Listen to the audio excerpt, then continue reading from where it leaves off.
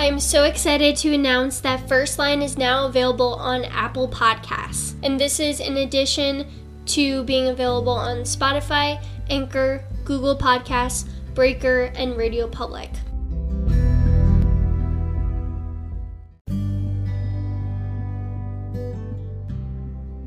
I feel like I didn't know the process of going through medical school and rotations and residency until I was in the middle of it. I'm still trying to figure out as a third year what I'm going to be expected to do as a fourth year. And then my family and friends ask me about what I'm doing and what I'm doing in the future, and I barely know myself. So I think it's really helpful to take some time, devote a whole episode to just walking through the whole journey from pre-med to residency. Thank you for joining again this week on First Line. Hello, my lovely listeners. I do have kind of a draft for an episode about my advice for high school students and pre-meds and trying to figure out if being a doctor is right for you. But before I release that episode, this is one that I wanted to take some time to kind of focus on the big picture here, because after visiting some family members recently, I learned that many of my family members and friends do not realize what being in medical school entails. They don't understand what rotations are versus intern year versus residency and fellowship, and when am I considered a doctor and when am I considered a student, and when do I actually get to practice medicine? How many years does it take? They also really don't know what I have been through as far as the breakdown of medical school with preclinical versus clinical years, and there's a ton of terminology that they don't understand. So this episode, I hope, will clear up some of that. This is good for anyone looking to go into this field. It's good for family members and friends of people who are in the medical field. And I know I have a lot of med students that do listen to this podcast. This is a really good episode to send along to your friends and family that don't really understand. My disclaimer for this episode is that it would be really hard to speak for all of the programs in the country with different medical schools. What I share applies to most schools, but I cannot speak directly about individual schools that might have varied requirements for admission and requirements for graduation. I'm speaking very generally here, and there's always going to be exceptions. So let's start at the very beginning. Those in med school, whether it's DO or MD, we all have completed a 4-year undergraduate degree and received a bachelor's degree. Some of us may have spent the first year or two in a community college and then transferred to a 4-year program. Some of us started right away in a 4-year program. But we eventually get that bachelor's degree, which is what is required to apply to medical schools. Many of us, including myself, take a gap year, maybe 2, maybe more. Maybe we entered a career and then decided to go back to school. If we decided to go back to school, you have to complete some pre-med requirements. Basically, you have to do biology, chemistry, physics, and math. You have to sometimes have additional courses depending on what schools you're applying to. And if you did do the non-traditional route, you could have gotten your undergrad in, let's say, history and didn't necessarily get all your biology and chemistry courses in. So a lot of times, the non-traditional route, if you didn't know that you were pre-med when you were an undergrad, sometimes you have to go back to school at an undergrad level and complete those additional courses in order to make yourself a candidate for medical school. 4 years of undergrad, assuming that we completed the correct course requirements.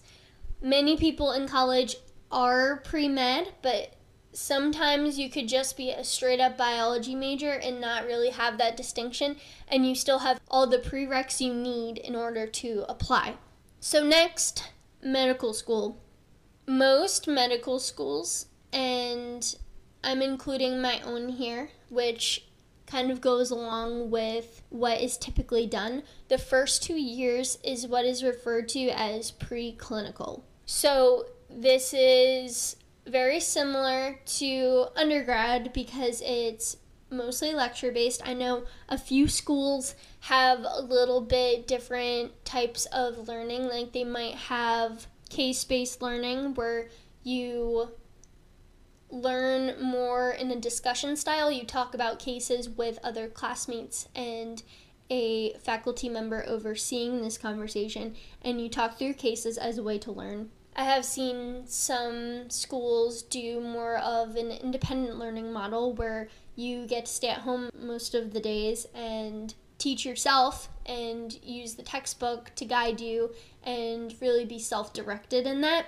Many schools split it up so that the first year is anatomy and physiology, so how things are supposed to operate in the human body, and then the second year is reserved for the pathology or everything that can go wrong in the body.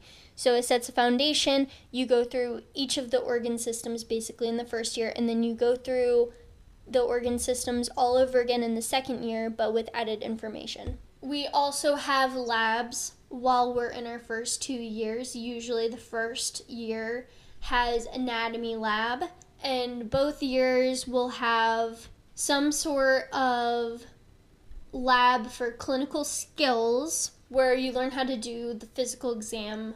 You know, when the doctor listens to your heart, listens to your lungs, looks in your ears, looks in your nose and your mouth, looks at your eyes, assesses your reflexes and all of that stuff. If you go to a DO school, osteopathic medical school, you will also have OMM lab the first 2 years as well. And that's when you learn hands-on techniques with manipulation, and OMM stands for osteopathic manipulative medicine.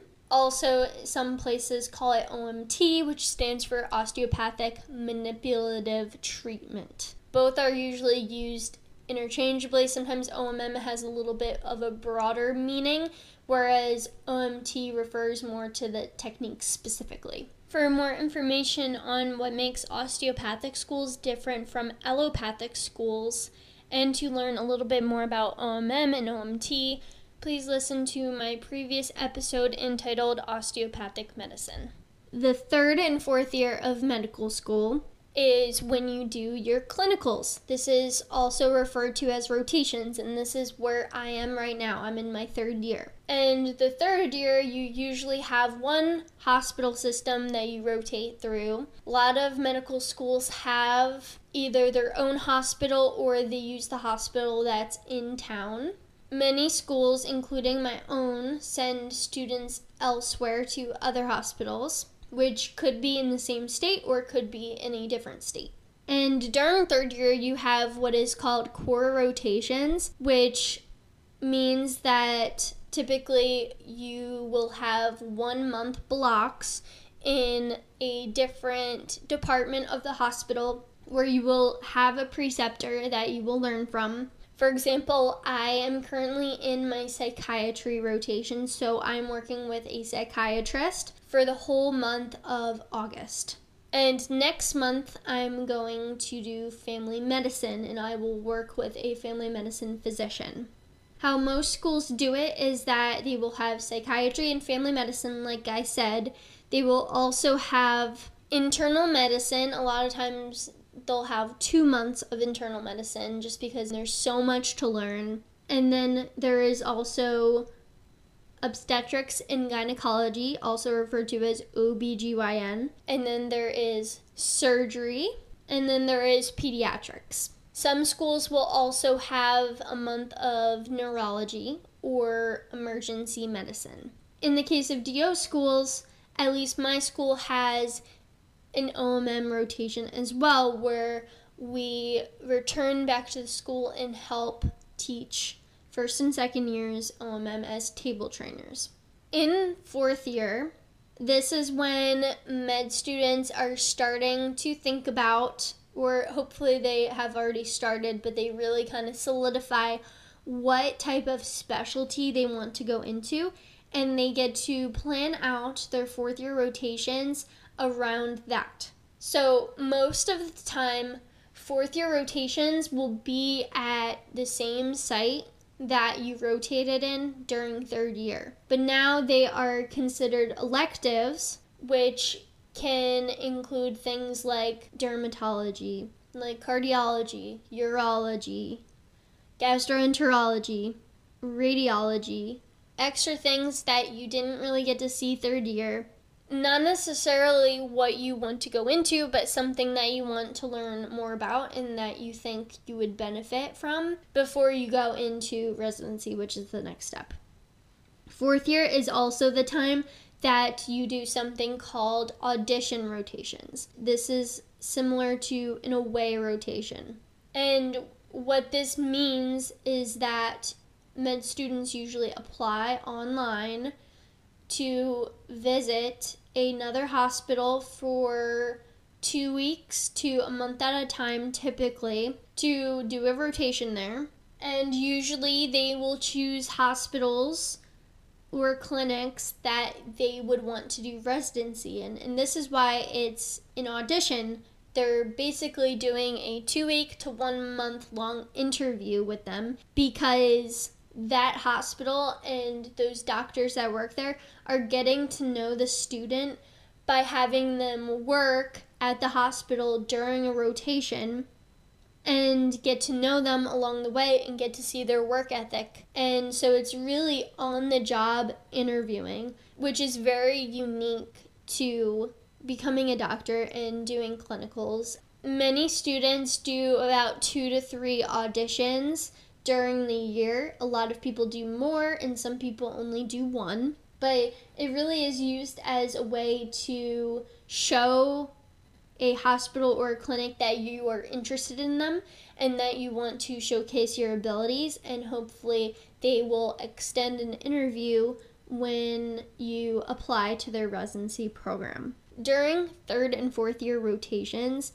you are basically working at the hospital. A lot of rotations will, and this depends on the preceptor too, will have you shadow most of the time, while others will have you see patients alongside them, and still others will have you see patients almost by yourself, but then of course following up with that physician, because it's still a learning process. And a lot of preceptors do a mix of all of them. Like I said, in first and second year, we have a lot of labs that teach us these skills, so we do know how to do them, and we do actually practice with actors that pretend to be patients. So this is something we have been trained to do, and we are ready and prepared to do during rotations. During third and fourth year, we are working in a hospital. We wear badges as if we are employees. However, we are not getting paid. We are actually paying tuition still. During the fourth year, that is when students are applying to residencies. And then similarly, in the third year, that is when students are applying to audition rotations for their fourth year. So fourth year is really a crazy time because you're probably traveling a lot, whether it's for audition rotations or for interviews. Usually those get started pretty early in the year, and the match is in the spring of the fourth year. The number of residencies that students apply to depends on their board scores, their class rank or GPA, and the amount of additional experiences they have on their resume, such as leadership experience, membership in professional organizations, and research. I'm just going to take a second to back up a little bit and talk about the different tests that we need to take. So the MCAT, which stands for Medical College Admission Test, is the test that undergrad students take in order to get into medical school. Most schools require an MCAT score. When you are in medical school, DO students who will become doctors of osteopathic medicine take the COMLEX, which stands for Comprehensive Osteopathic Medical Licensing Examination. And DO students at the end of their second year take COMLEX Level 1. Students pursuing an MD who will become doctors of medicine take the USMLE, which stands for United States Medical Licensing Examination. And at the end of your second year, you take Step 1 of the USMLE. Some DO students opt to also take USMLE in order to apply to residencies more broadly, because some residencies, and this has really decreased over the last few years, but some residencies still prefer to see DO students also take the MD student exam so that they can more easily compare applicants. One that is very noteworthy is emergency medicine. There are other fields as well. I personally did decide to take the USMLE because even if one program I was interested in preferred to have me have a score instead of not have a score, I think it was worth it. DO students learn the same things and actually more than MD students. The emphasis is on a little bit of different subjects. Like the USMLE has a little bit more biochemistry. So Step 1 and Level 1 are taken at the end of year 2. There is never really an instance where an MD student would ever take COMLEX, any of the levels, because they don't know OMM and they don't know our philosophy and what we learn that is very unique. So it works with DOs taking the USMLE, but it doesn't work the opposite way with MDs taking the COMLEX. So at the end of the third year, that is when students take either Step 2 or Level 2, depending on if it's USMLE or the COMLEX. Level 3 is taken when you're in residency. So residencies are applied to in the fourth year, and they are started after graduating. So at the end of the 4 years, the 2 preclinical years and the 2 clinical years, that is when you are considered a DO or an MD.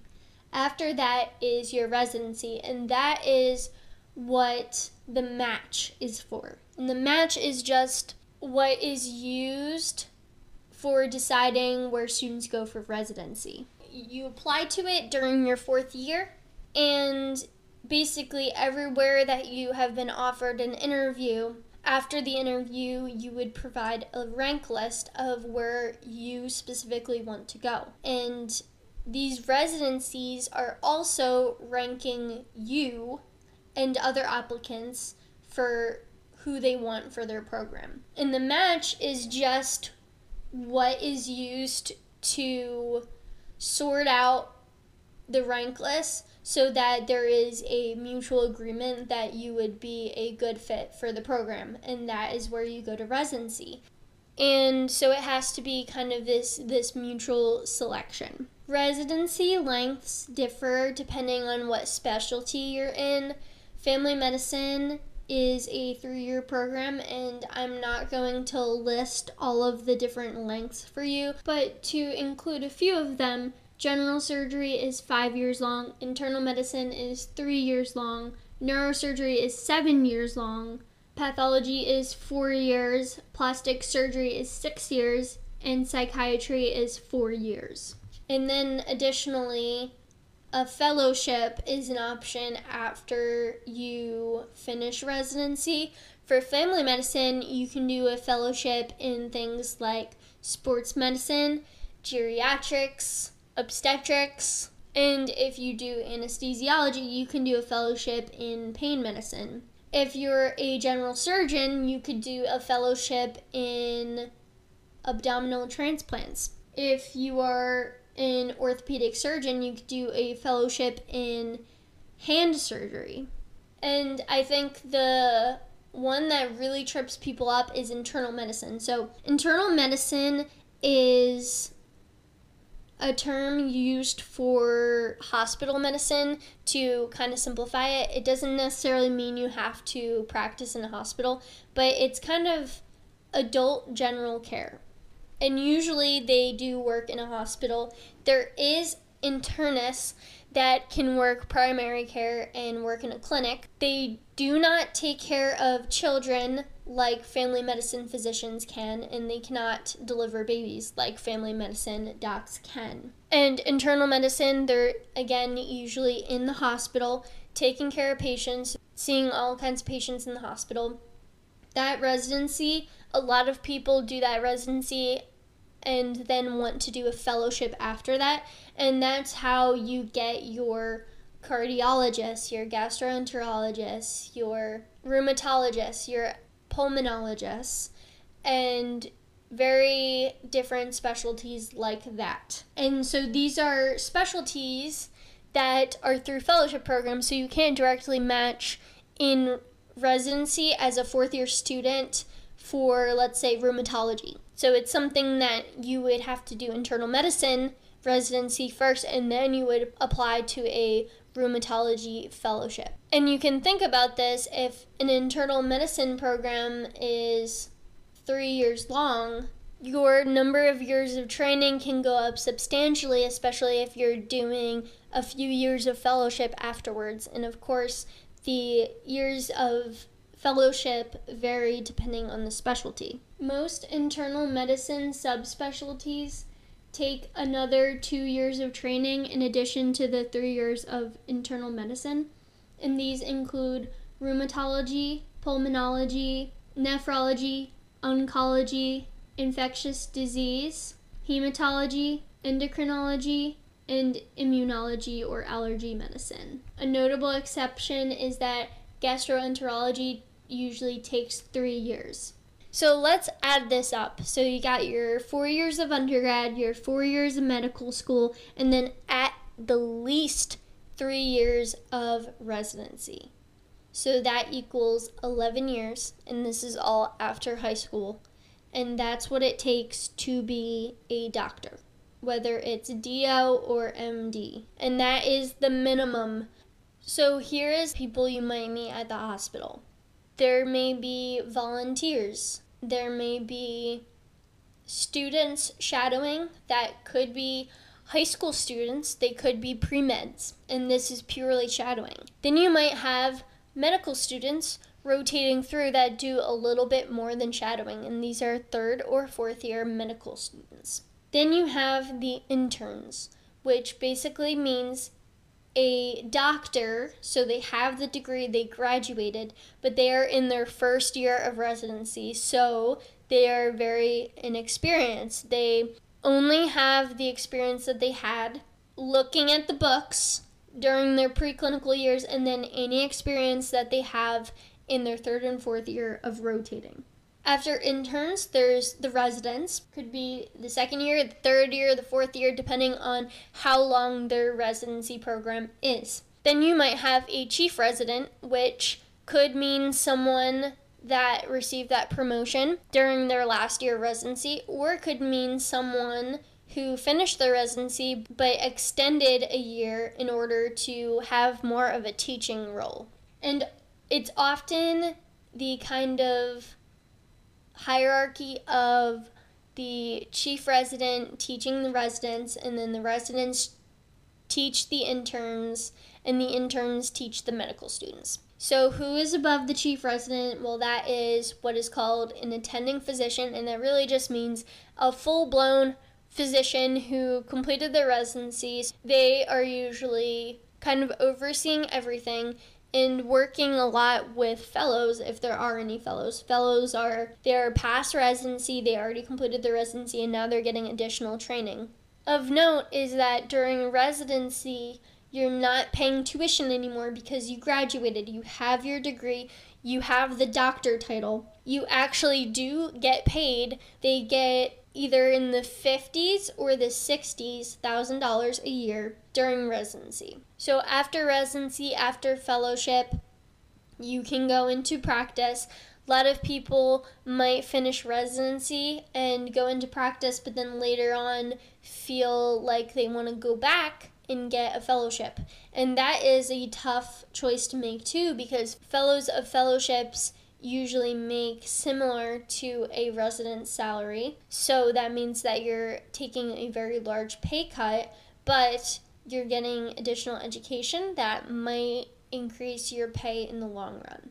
So I hope this discussion was helpful to you. Don't forget to follow on Instagram at First Line Podcast and hit me with those DMs for your comments, suggestions, questions, and feedback. Until next Monday, thanks for listening.